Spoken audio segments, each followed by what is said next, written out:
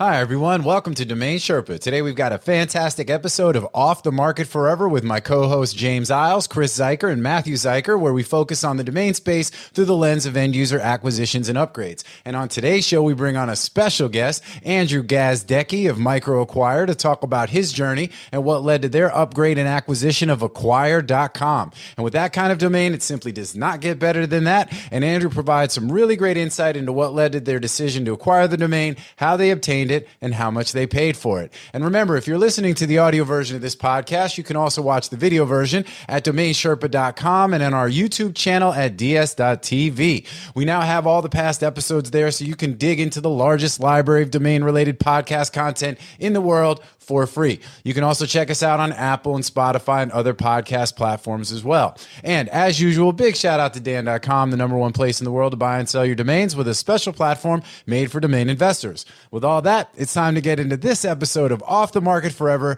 here on Domain Sherpa, where all roads lead to domains. So let's go.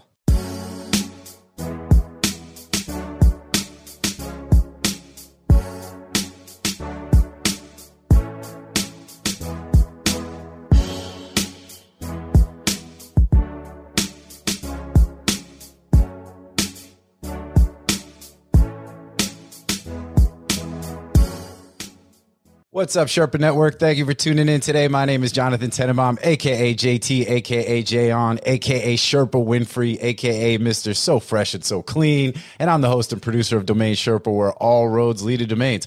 Today's show is an Off the Market Forever, which, as you know, features James Isles, Chris Zeicher, and it also features Matthew Zeicher, which we're going to get into, where we focus on the domain space through the lens of end user upgrades and acquisitions. This way you get the perspective of some of the best domain brokers in the world, some of the best journalists in the space who have unique insight and knowledge into the industry and domains and as it relates to end users. Also, one thing we try to do is bring on special guests, and we've got a really great special guest today, Andrew Gazdecki of MicroAcquire. But more on that. I'm not going to do his full intro yet. Special guests get introduced last on this show. That's how we do it.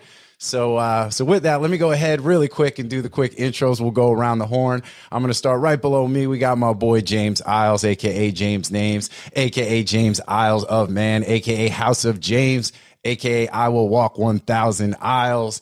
Domain name, industry writer, consultant, publisher of James Names, the domain-centric blog. Before James Names, lead writer for the Name Pros blog. And you guys have heard me do the intro, but you can also find him writing on DN Academy, Domain Name Wire, DND.com, as well as Mashable, Business Insider, Vice. Great all-around guy and personal friend. Happy to have him on the show. What's happening, James? How are you? Yeah, all good. You forgot to mention best hair in the domain industry, according to Leanne on Twitter last month. Yeah. Hey, if they say it on Twitter, then you know it's true. So yes, let's amplify that. Yeah. Best hair in the space, especially because when you compare yourself to me, you know what I'm saying? So yeah. All good. Always a pleasure to have you on the show, my dude. Looking forward to this one. All right, keeping it moving down all the way at the bottom. We got a full house today. I got my boy Chris Zeicher, a.k.a. Zeicher's Island, a.k.a. World War Z, a.k.a. the Brand Whisperer. Head of sales and senior domain broker for Media Options, #1 domain broker in the world. Y'all know what Chris's deal is. If you don't know by now, he just recently put out his book. If you haven't gotten a copy of it, Chris, how do they find it? How do they get it? Right now, it's on two places, Amazon and domainnamenamebrokers.com. I'm sorry, domainnamesecrets.com. Go over there. It'll take you to over a landing page on chriszeicher.com. It's all over my social. Go to my Twitter. You can see, like, I don't know, I've done like 600 tweets in 2 days. So like, just pick one. Just pick one and click a link. Just learning how to use Twitter, and I think I hit the wrong button. You know, post all now. Are you sure? Yeah, I think so. There's a lot of tweets on there, baby. Hey, let's go, man. You can't miss it if you're following me. Hey, let's go. But yeah, so and I'll have the links on. You can go to the blog post on domainsherpa.com and you can get all the links and everything. But yeah, if you haven't found Chris by now, definitely get after it. He's not hard to find, just like the rest of us. All right, man. Well, welcome to the show. As always, happy to have you here. And all right, keeping it moving around the horn, we have for the first time ever on this show, so we actually have two special guests, I guess you could say. But we've got the one and only Matthew Zeicher, a.k.a. The Kid, a.k.a. Zeich1, a.k.a. Matt Locke. So for those of you who don't know, Matthew started his domain journey working with Chris, with his blog, podcast, has come on board with Media Options as a junior broker. Has been in the domain space for a few years now and has been well under the hood, talking to some very, very like important, tastemakers on both the sell side, the buy side, big brands, big execs, big domain sellers, big portfolio owners, and really like baptism by fire here. And he was on the panel with us at NamesCon, talking about domains and media options and buying and selling domains and all that good stuff. And so we said, you got to come on the show, man. It's time. Let's go. So welcome to the show, man. Good to have you here. Thanks. Yeah, I'm excited to be on here the first time. Excited to see how this goes. It's always different being on it versus watching it. So, this is going to be a fun ride. Yeah, no doubt. Now, last but certainly, and I don't mean to take away the thunder for you, this being your first show, but we have a special guest. We've got the one and only Andrew Gazdecki of MicroAcquire, aka the Gazmanian Devil, aka Micro Machine, aka Gazdecki Matsui, aka Acquire Boy. Think about it. You know what I'm saying? Get it? I love him. I love them all. Yeah, man. So he's for those of you who don't know, he's an entrepreneur, mentor, and founder of MicroAcquire, the world's #1 startup acquisition marketplace, which can now be found at acquire.com, which is really one of the things that we're super excited about talking about today. And really, if you want to learn more about his business and what MicroAcquire does, we're going to talk a little bit about that today, but we're going to focus a lot on the domain.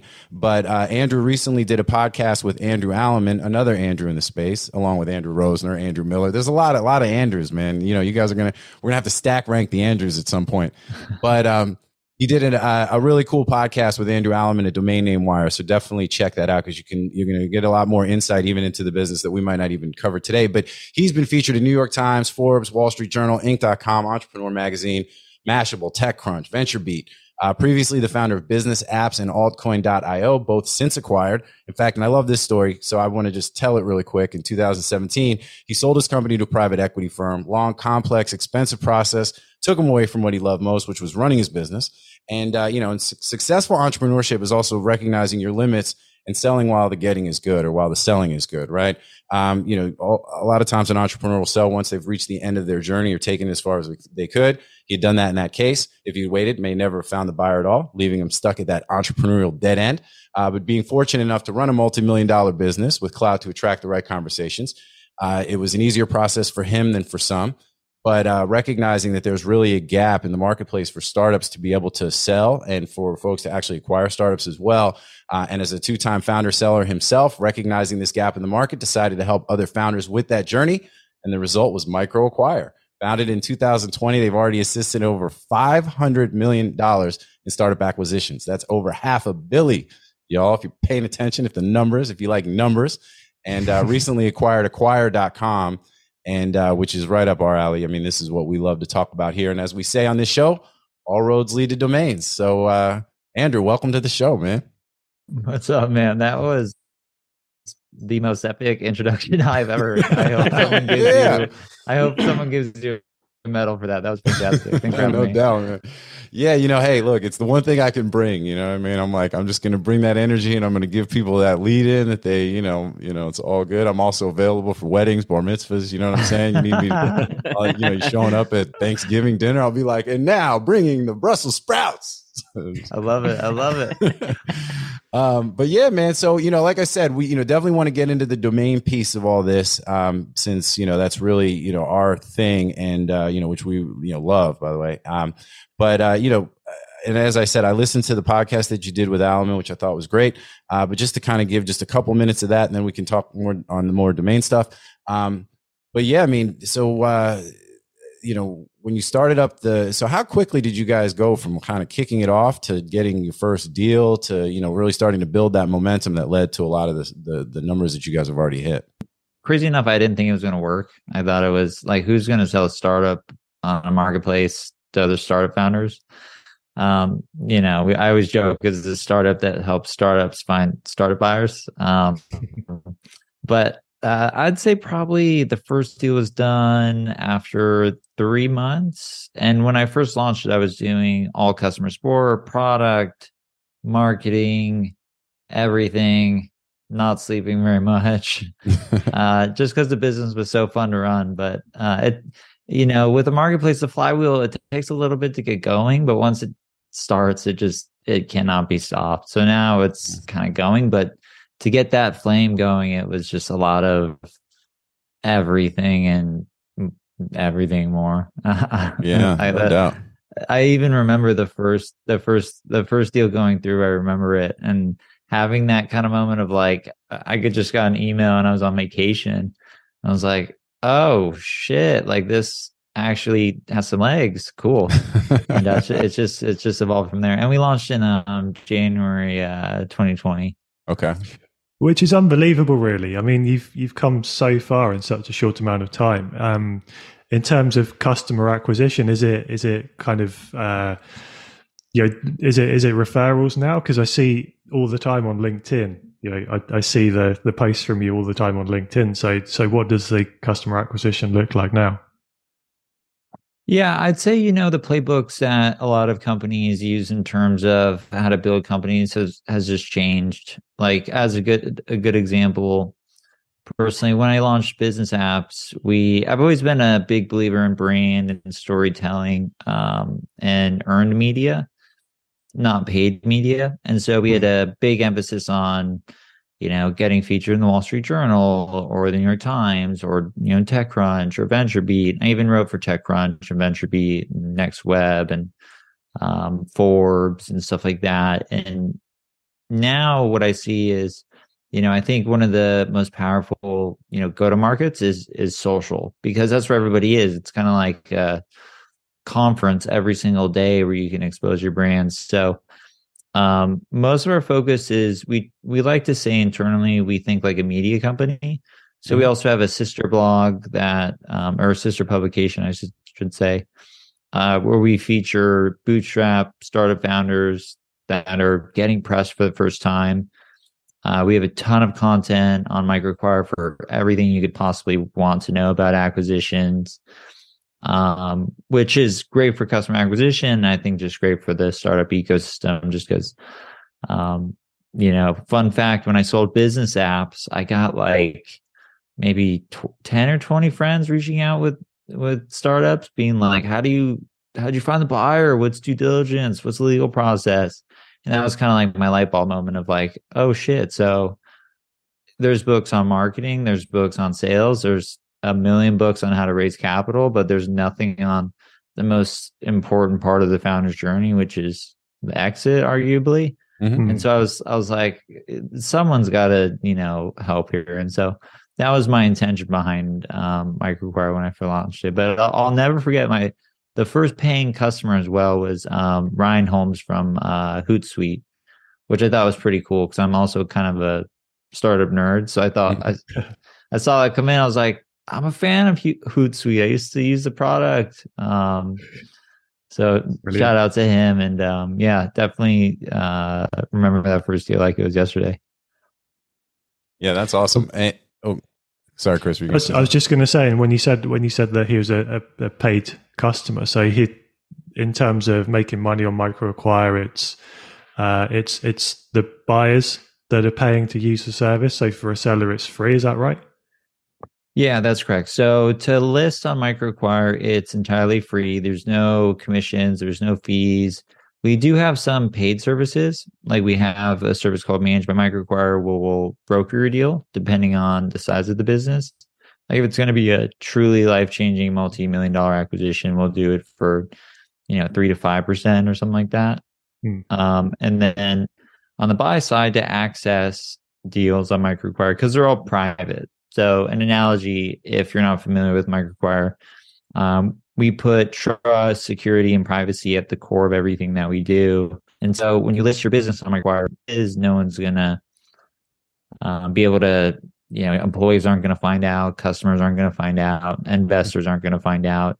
And so as a buyer, if you want to find out more information about the business, it's kind of like a blind profile, if you will.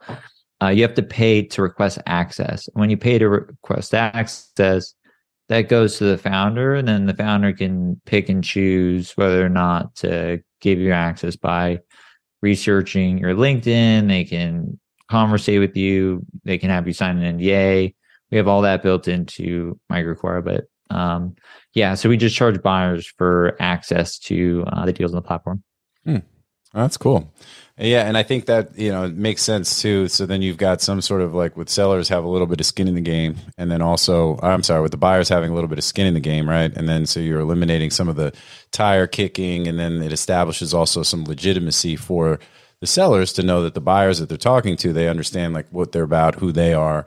And, I think that creates a little bit of like some positive gatekeeping, if you will, which seems like it would be important in that process. So. Yeah, Well, that's actually just a footnote on that. That's actually how we came up with the model of charging the buyer, not the seller. Mm-hmm. Is we had a few complaints, or it was just me at the time, but a few sellers complaining they would get like 100 requests from people, and so your job is to filter through like 100 people. And I remember I would help people. I would like put them all on an Excel spreadsheet and be like, this person's legit. This one, I have no idea who this person is. And then I just said like, hey, let's just throw up a paywall. Like if you don't have like, $500, $600, $700, you're probably not serious about like some acquisitions. And so that's been a big filtering tool. And our goal is, quality conversations, not quantity. You don't want like 100 messages when you're selling your businesses because you're just going to drown in them. You want the most focused ones. So that was actually, the reason behind it. Well, that Andrew, that's interesting because that's exactly, that's domaining to the T, right? It's like, same thing, right? We get a ton of leads coming in, right? Most of them are just fake bots. I mean, I don't know. It amazes me that people even set these things up to the emails they use. It's like, 20 characters long, sprinkled in with numbers, and you're like, there's no way you could even remember that. But going back, it's interesting because I always think about like the framing, right? So I mean, we've done a lot of business where negotiating every day, and that's a great frame for the buyer to have, right? So I mean, the buyer knows who the seller is in this platform. By the way, I signed up yesterday, so nice, thank you. Not paying yet, but I was like, man, I'd like to buy that one, although I gotta stay focused on domains. So I mean, that's it. I mean, truly, like you turn the tables to where they have more information. And it seems like the seller is really the seller has more information on the buyer. I think I had that wrong, which is powerful. It's powerful to kind of do that research. Helps it to frame it a little better.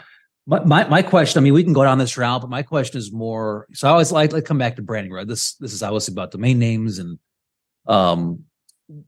how did you walk me through your branding for MicroAcquire? Like, did you start with MicroAcquire? Did you start with other brands? Why did you go with MicroAcquire? Why micro, not macro?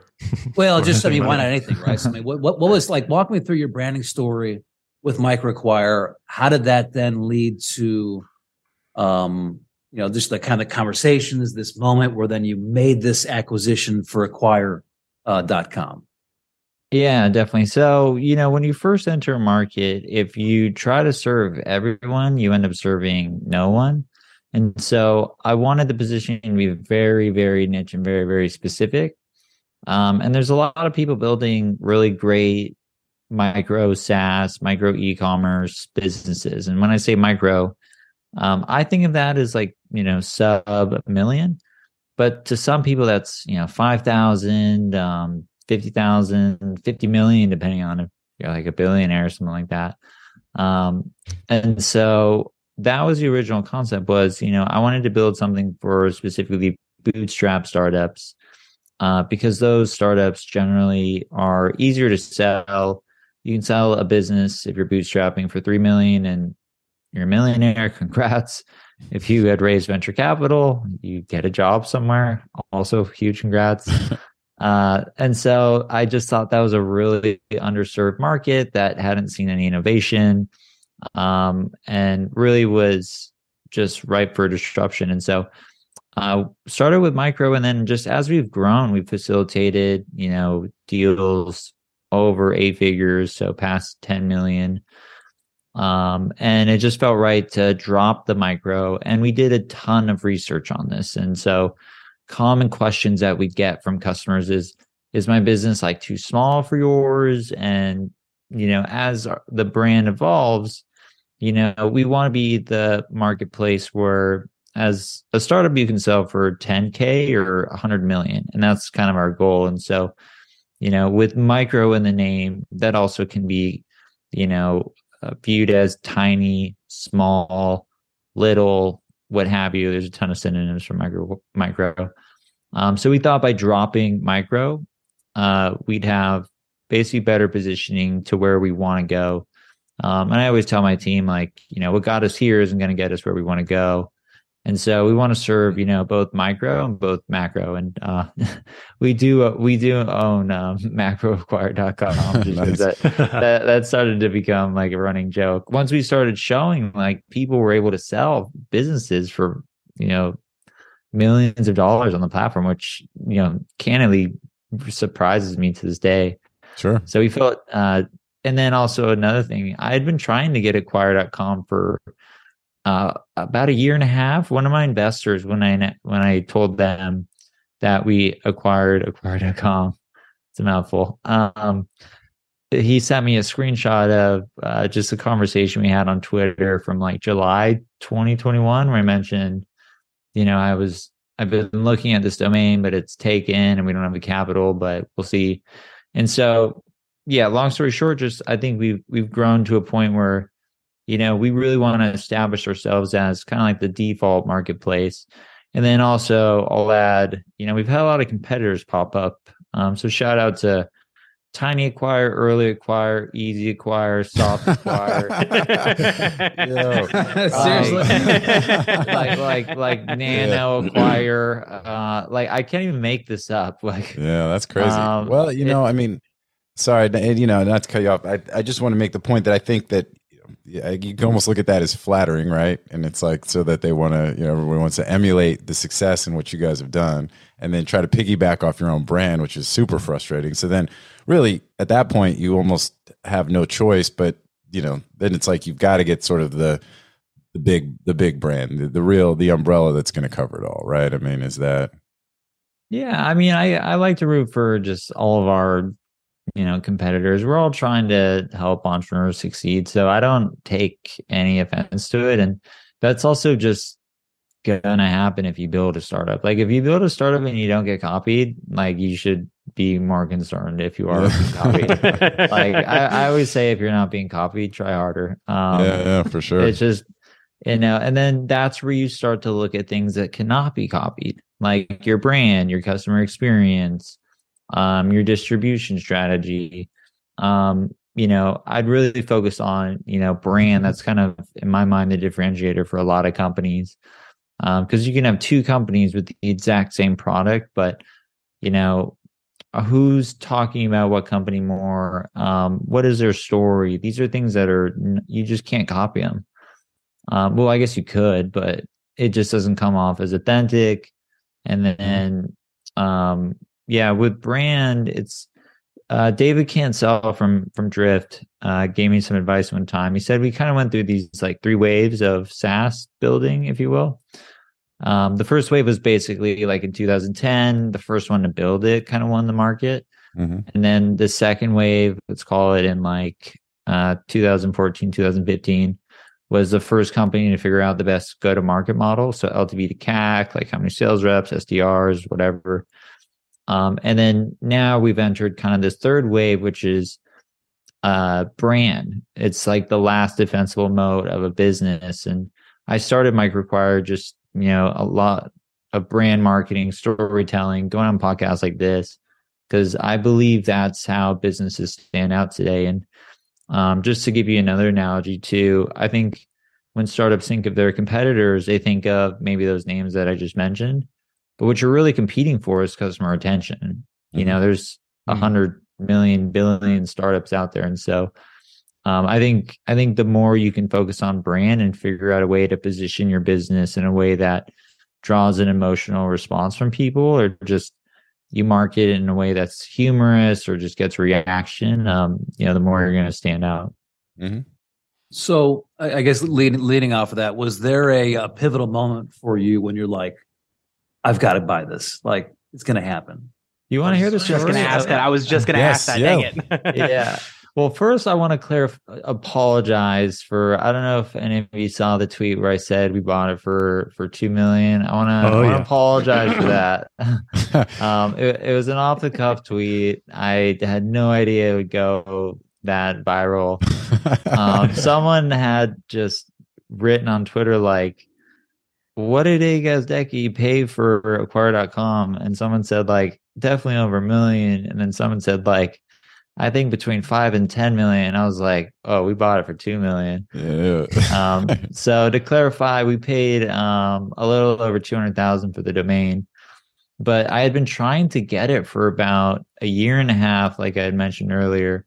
And the price. Wait, real quick before we get into the acquisition process, let's talk a little bit about the drama and all that, because I think the key thing, and it's important, and I think it's important for the audience too to understand, like, you know, because of the way the domain space works, you know, sales, transparency is limited, right? And because of that, and I think you're also in a situation where, you know, as things have slowed down from a sort of macroeconomic standpoint, you know, there's not as much to report. So, you know, and we've got James here who literally writes the blog articles about, you know, the domain sales, like him, a couple other guys, Jamie Zock, a few other, Elliot Silver, some of the folks who wrote about your comment, right? You know, they end up scouring like, you know, George Kirikos. They literally scour like companies' SEC filings and, you know, anywhere that they can to try to glean, like when you have a domain that has been acquired, when you can get a price, you know, because it's not completely transparent, and different folks have different, you know, opinions on, you know, whether transparency is a good thing, a bad thing, you know, especially when you're talking about super premium domains. So, you know, it's a bit of you know, because of that, it creates sort of a extra sensitivity around, you know, when there are numbers thrown out there. So I think people were oversensitive, and I feel like it's unfortunate that, you know, it was kind of like people were giving you a hard time for just tweeting, like as if, you know, like, because when we're tweeting, we're just talking, right? It's like you said, like it's like being at a conference in a way, having a conversation. It's just the words you say end up getting amplified to who knows what size of audience based on what you say and everything else. So it ends up becoming like a thing. But I think part of it is also just indicative of how the space is, because the space is so like thirsty for information around domain transactions that it's like any bit of information. And, you know, and hearing you say it the way you said it, I think that there was people believe that, you know, there's validity there, right? Like, you know, there's sort of trust and respect already built into you and the persona that you've established, you know, online and out there in the world. So people just kind of latched onto it, ran with it, because it was also sounded newsworthy. You know, it's like, oh, this is a big domain sale. Like, that's exciting. There's not a lot of other news. Any 7-figure domain sales kind of domain bloggers latch onto pretty quickly. I do it sometimes, but I tend to try and get some more verification on it if I can. You know, by maybe if I'd have seen the tweet, I might have DM'd Andrew privately or something like that, just to say, hey, can you just confirm this for me? But you know, I don't blame people for running with it, because 7 or 8 times out of 10 that is factually correct. But then, you know, that $2 million number then stays out there. So $2 million is always going to be associated with Acquire.com. There you go. So which is, it's not a bad thing, but you know, just for transparency's sake, it can be quite difficult sometimes when you're trying to report on these things, and you know, you've got various bloggers trying to beat you to the punch. That's true sometimes too, you just go with it. Yeah, trying to break. Yeah. I mean, if someone DM me, I clarified that this was a joke hours after I tweeted it. Yeah. And I think if you just go through my Twitter feed, it should have been kind of obvious. Like, maybe reach out to me, maybe talk to me. Yeah. Maybe confirm the sale, maybe ask for an official sales price, because I'd give it to you. Because when we were, you know, getting feedback on our new logo design, I don't know if you guys have seen that SNL skit of like Papyrus and the Avatar thing. I threw up a logo in Papyrus, and I was like, "Hey, new Acquire.com logo. What does everybody think?" And it's in Papyrus, like. And then I was like, "All right, I hear everybody's feedback." And I gave it like a rainbow gradient with like a big shadow background. So I'm not a very serious person. So I think just, but I understand. Yeah, when you view it in the entirety of a Twitter feed, then it's completely obvious. But some people will just see that and then run with it. There's a whole debate about whether that's a good thing to do or not. But some people do that. I just want to make it clear I didn't write about it. But James is like, yo, I mean, it wasn't me, man. It reminded me of like, I don't know if you saw like that guy standing outside of Twitter when he got fired, Raul Ligma. Oh, Raul Ligma, I think when like some journalists want something to be true so bad, they'll just write about it without really, just doing journalism 101 and just, fact checking. Just a simple DM would have probably saved a lot of people some headaches. And then I thought it was really interesting how people were mad at me overwriting an article that they didn't clarify, because that's just kind of like gaslighting. It's like, you look dumb because you didn't clarify something as true and you're blaming me. It's like, no, dude, like you made yourself look dumb. Don't insult me over it. It's not my fault. Like I said I was sorry. I clarified that it was a joke. So I thought that was also just kind of funny, like, hey, you and I think that's played yourself, man. Like, yeah, and I think that's some of what you get too in the domain space, where it's like, it's a small, very niche kind of space. We've all known each other for a long, long time. The people that are in the space kind of know who's who, what's what, and and stuff gets kind of put out there, sort of like news, when it's not exactly news, but there's not necessarily a lot to report on, right? So that kind of goes back to this whole thing of like, it's just a slow news day, so it's like, oh hey. Rick Schwartz, who's this guy, this domain king who's been around forever, but somebody like will literally write an article about something. He tweeted something and then it becomes a blog post. And it's like, it's just, again, it's just one of those things. But no, hey man, like I thought it was funny. I mean, things, that kind of shit happens. It's like, and it was also a learning experience for me. Like I had no idea that was gonna happen. So obviously, if I could go back, I wouldn't have done that. I just, jokingly, I didn't put out a press release. I didn't, throw up a, edited, receipt or anything like that. It was just literally a tweet, just like, hey, I sold over 2 million. That was it. And then I just went and got lunch and came back and was like, whoa, this is really taking off. Welcome to domaining Twitter. I trolled the domain community. But by no intent, that was not my intent at all. It was just kind of like, of course, yeah. The first, I didn't even know who I was responding to. I was just responding to just, a person that had asked. And then, but anyways, I just wanted to clarify, apologize. And I do recognize, if you're going to announce something like that, if I ever do buy another big domain, I'll be sure not to do that. So you have my word on that. So sorry to anybody that, I offended by that.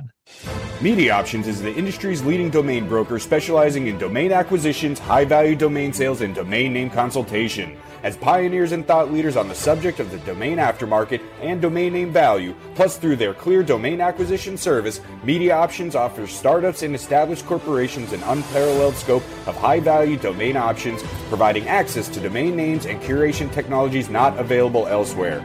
Media Options believes in the power of a great domain name and is dedicated to helping you obtain yours. Call or email today to put a domain to work for you. So let's talk about the process then. Let's talk about how you actually did acquire it. So you said just over 200K. You'd been eyeing it for a minute. So what was so how did you finally end up with it?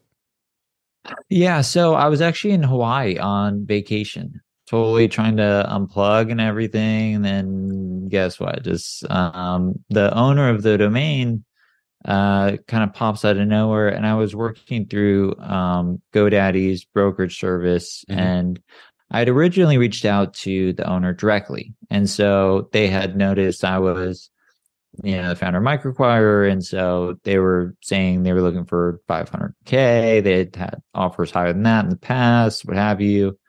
And so I tried again earlier this year with GoDaddy's domain brokerage service, and the rep emailed me while I was on vacation and said, hey, we just got an email saying that this individual is interested in selling the domain, and the last price that we kind of got close around was like $375, and I walked from that, and then I just said, hey, listen, like,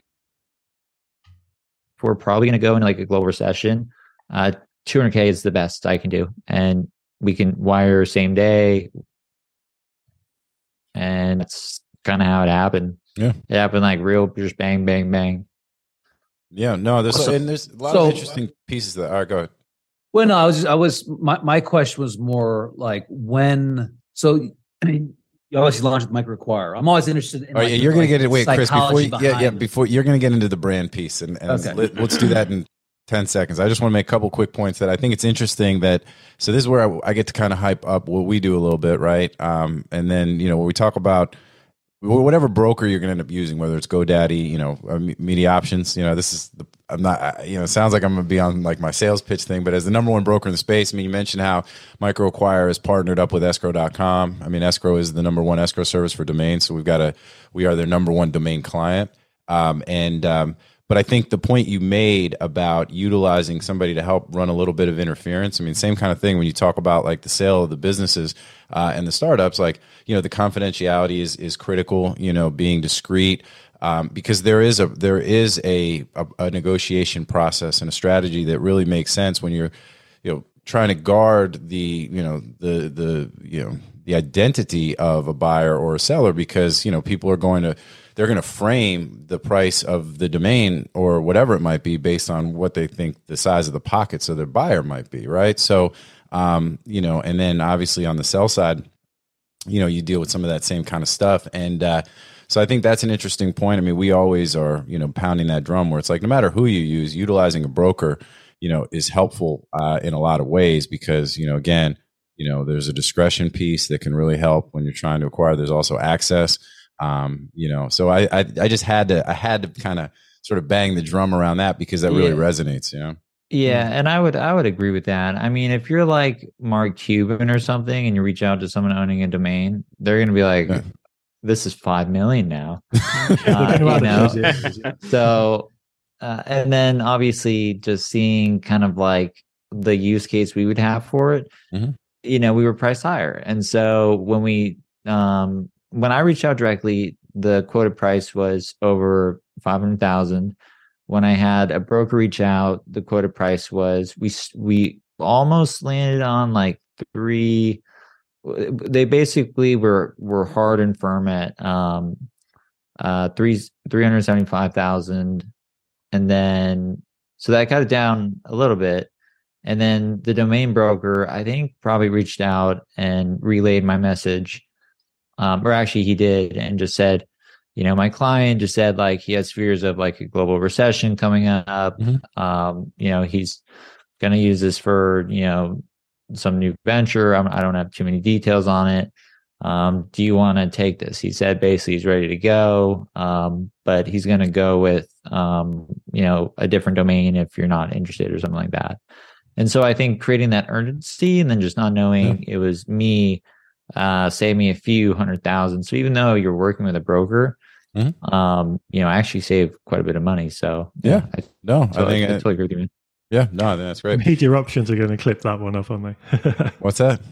Media Options will clip that one up. That'll be, well, absolutely. That's going to be a soundbite we're going to push all over the place. Put me on an ad. Put me on an ad. I think that's awesome. And you guys paid all at once, like, so you didn't need the payment plan or anything like that. And, which I think is probably helpful to get a deal over the hump. But, with those big names, I mean, we had Charlie Bullock from scan.com on the show a couple of weeks ago talking about how, and they had a very similar situation where their old domain was, so they were dealing with like MRI scans and things like that. And they have a new platform for basically scheduling and being able to make, the appointments and everything else for MRIs. But originally they were like, it was some local MRI scan.com. It was nationalmriscan.com. Yeah. So it was like, and then they went from there to scan.com, similar to Micro Acquire. You realize as the scope of your business expands, and like you said, what got you to the level of success that you're at now is not necessarily what's going to get you to the next level of success. And, when you look at these brands that are intended to be global, and Chris and Matthew will talk a ton about, global positioning and how, really owning that onewordpremium.com is like kind of the key thing when you're talking about establishing, because you might have multiple people that have the word acquire as what they're trying to, base their business on. But if without acquire.com, I mean, every email that's getting sent accidentally to acquire.com because they're, confusing their own customers by not owning the big umbrella that covers their entire brand and owning their brand creates all sorts of different risk and other stuff. So Chris, with that, let me segue to you, because now we can talk more about that aspect. I just wanted to kind of hone in a little bit on the actual acquisition process, but on you, man. Yeah, no, I was just curious, what was there a pivotal moment when you're like, okay, I want to take this down? Like, I want to, like, was it talking to your investors? Was it talking to your, was it when you hit a certain growth target? Like, what was that catalyst for you that said, okay, now's the time to go from micro acquire to acquire? Yeah, it's always been in kind of my, vision plan, or I guess wish list, if you will, because getting this domain wasn't, guaranteed. But I mean, when you really think about it, startup founders don't want a micro acquisition. I don't. I want to maximize my acquisition. And I think just having the micro, it resonates with a lot of people in terms of, who it's for, which is smaller businesses. But again, as we evolve, we want to, really position ourselves as the marketplace where you sell your business for the maximum price, not a micro price. And so after countless customer interviews and just talking with my team, I did a full vote with my team. We did a vote on Twitter, like, should we drop the micro? My team voted 90% yes, because every other call is like, what's the biggest deal size you've done? Because we're working with a lot of, pretty large startups now. When I say large, I like, let's call it 20 million and under in enterprise value. And it just made sense to drop that so we can be more inclusive in terms of the startups that we want to acquire. And our goal is to build, again, the default marketplace to buy and sell these online businesses. And so having that word micro, it's kind of like you can replace micro with blog acquire or easy acquire or whatever, like, Yeah. No, like all the ones you said before, all the ones that your ankle biting competition is now have created as an effort to try to steal some of your market share, Yeah. And so it allows us to, really, kind of position ourselves as, a company that can facilitate multi-million-dollar acquisitions and not micro. And, we even joke about macro. It's like, which one is it? It's both. It's micro acquisitions and macro acquisitions. So, the pivotal moment, like, before we actually 100% like agreed to terms to get the domain, I ran a poll with my team, and I just said, and it was an anonymous poll. It just said, should we get it? Yes, no comments. And the comments were overwhelmingly like, yes. I hear on so many like calls, like, oh, I thought we were too big for you guys. And surprisingly, some people thought would say we're too small for you guys, even though it says micro in the name. They're like, instead we went with micro, mini micro. Maybe they were confusing us with Microsoft. I don't know.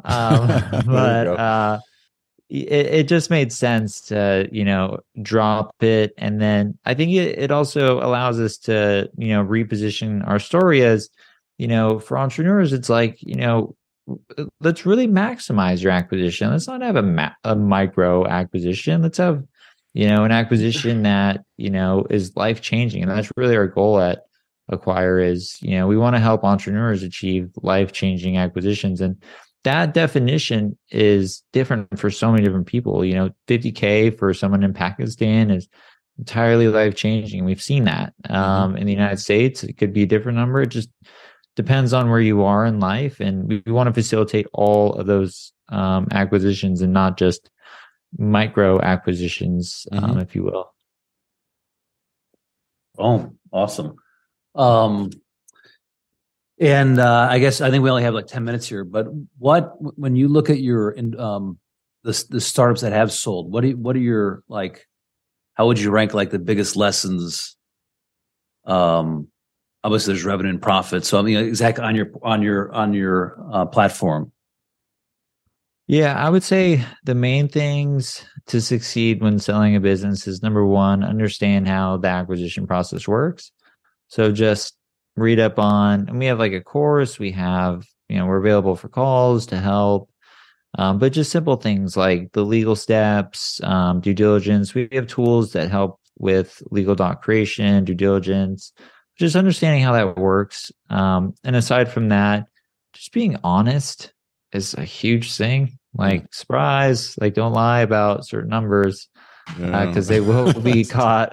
And it just never ends well if you do that. And then also just be realistic on valuation. I think that's probably the one that entrepreneurs shoot themselves in the foot the most, is they overprice their business, and just understanding. And we have reports that we put out because we try to be as transparent as possible with what we're seeing in the market to help entrepreneurs and both buyers.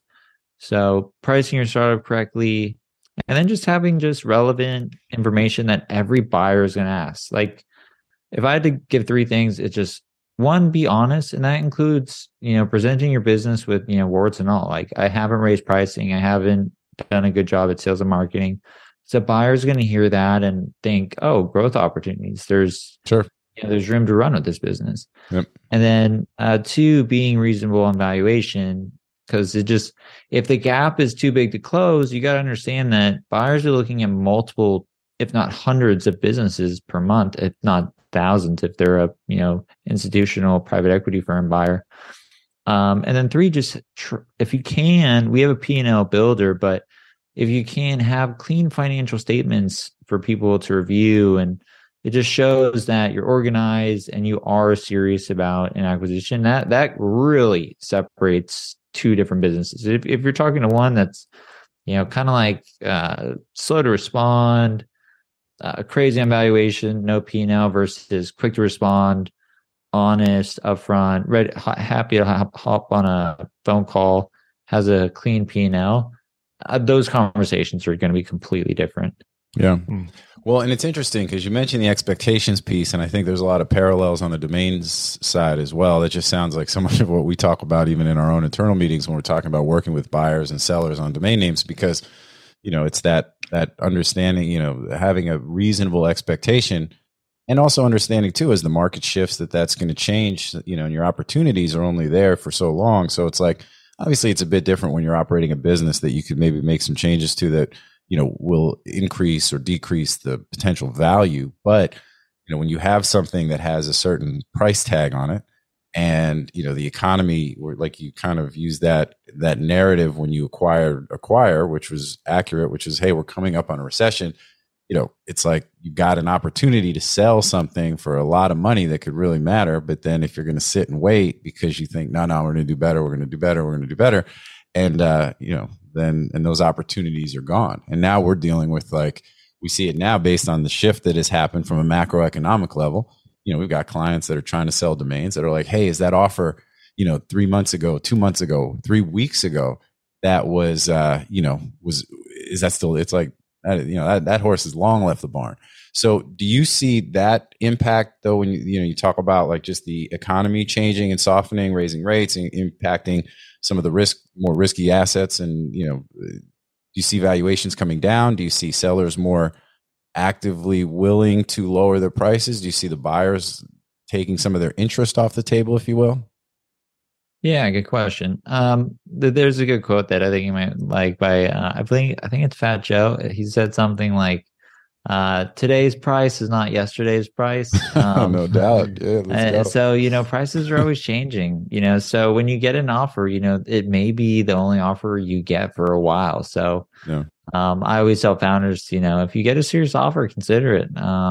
Unless it's just completely, out of your expectations. But in terms of valuations, we actually haven't seen much of a decline. And I think the biggest reason for that is in 2000 or not 2000, that's still so long ago, 2020, 20 and 21, the whole venture and startup ecosystem just went nuts with valuations. And so we saw a huge issue with sellers just pricing high because they're like, well, our competitor just raised at like 100 times revenue, so why am I not worth that?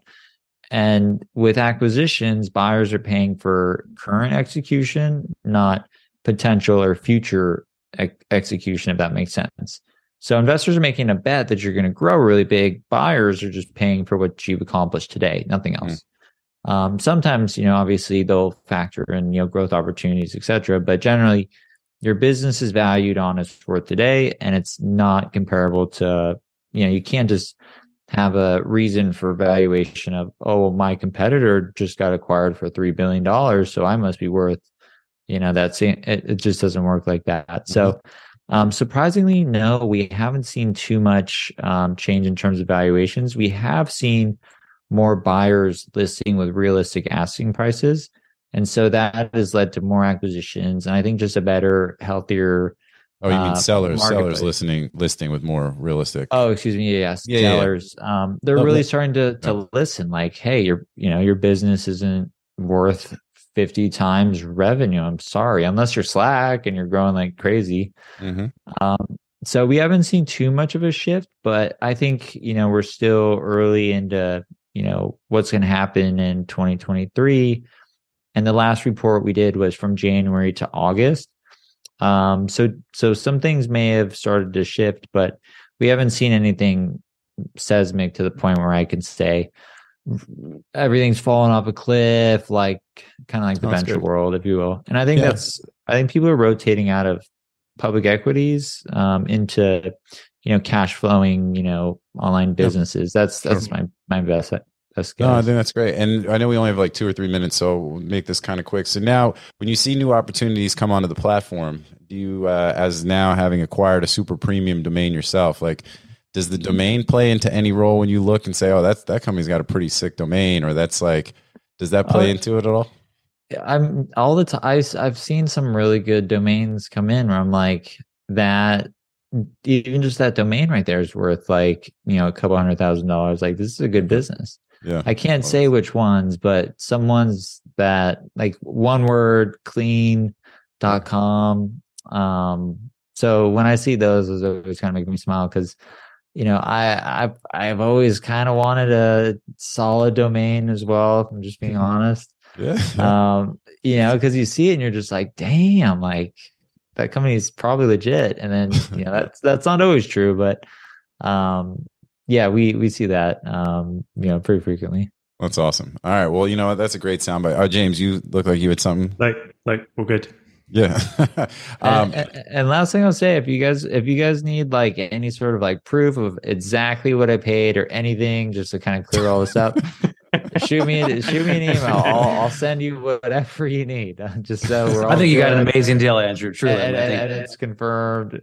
Thank you. I appreciate that. Yeah, no, you did. Great deal on the domain. Yeah, great deal on the domain. But it's not a small price to pay. And but you got a fantastic business, man. I got to tell you, we get an opportunity of to review a lot of companies when we're helping them with in their journey. And I love what you guys are doing. I think when you think about the ability to grow and scale that business, I mean, I've seen a lot of other sort of competitors and other companies sort of kind of in and around that thing, because we deal with the the sale of domains, not necessarily the sale of businesses, but other sites that do kind of try to include more of the business of the sites and all that kind of stuff. And I think you guys are sophisticated, some of the hand holding, I think there's real opportunity to grow the consultative piece of that as well, as you guys help. And like you said, you'll, take a few points to, do more of the, be more involved in the brokerage process. And no matter what, you've got the badass domain, man. So it's all good. It's all good stuff. So thanks, man. All right, cool. Well, look, we appreciate having you here on the show. I know we're out of time. I want to say thank you to my co-hosts, as always, for being here. And yes, to Andrew, to you, thank you so much for giving us your time. And to the audience, like I say in every show, thank you all for tuning in. Without you, there is no us. So one thing, Andrew, you mentioned a sister site where you guys post some stories, and you want to tell us what that is? Yeah, bootstrappers.com. Oh, bootstrappers.com. Nice. Love Yeah, it. no, I paid $50K for that one, so we can avoid all drama right now. Is that a joke? Bootstrappers.com. I love that too. All right, I'll post that on our site as well when we post this show, which will go live in like 2 days. We'll definitely let you know when it's going live so that you can amplify it as well. And but this was great, man, and I love it. I mean, it kind of continues to help us sort of amplify our message, which is, for companies and brands, you can't do much better than your exactmatch.com domain. And so love to see that happen in action, and especially with a company like yours. Looking forward to following your journey as you keep doing what you're doing. So thanks again for being here. Yeah, thanks, man. Thanks for having me. Enjoy the chat. Yeah, no Thanks, doubt. Andrew. All right. Peace out, everybody. And we'll see you next time here on Domain Sherpa, where all roads lead to domains. Peace out.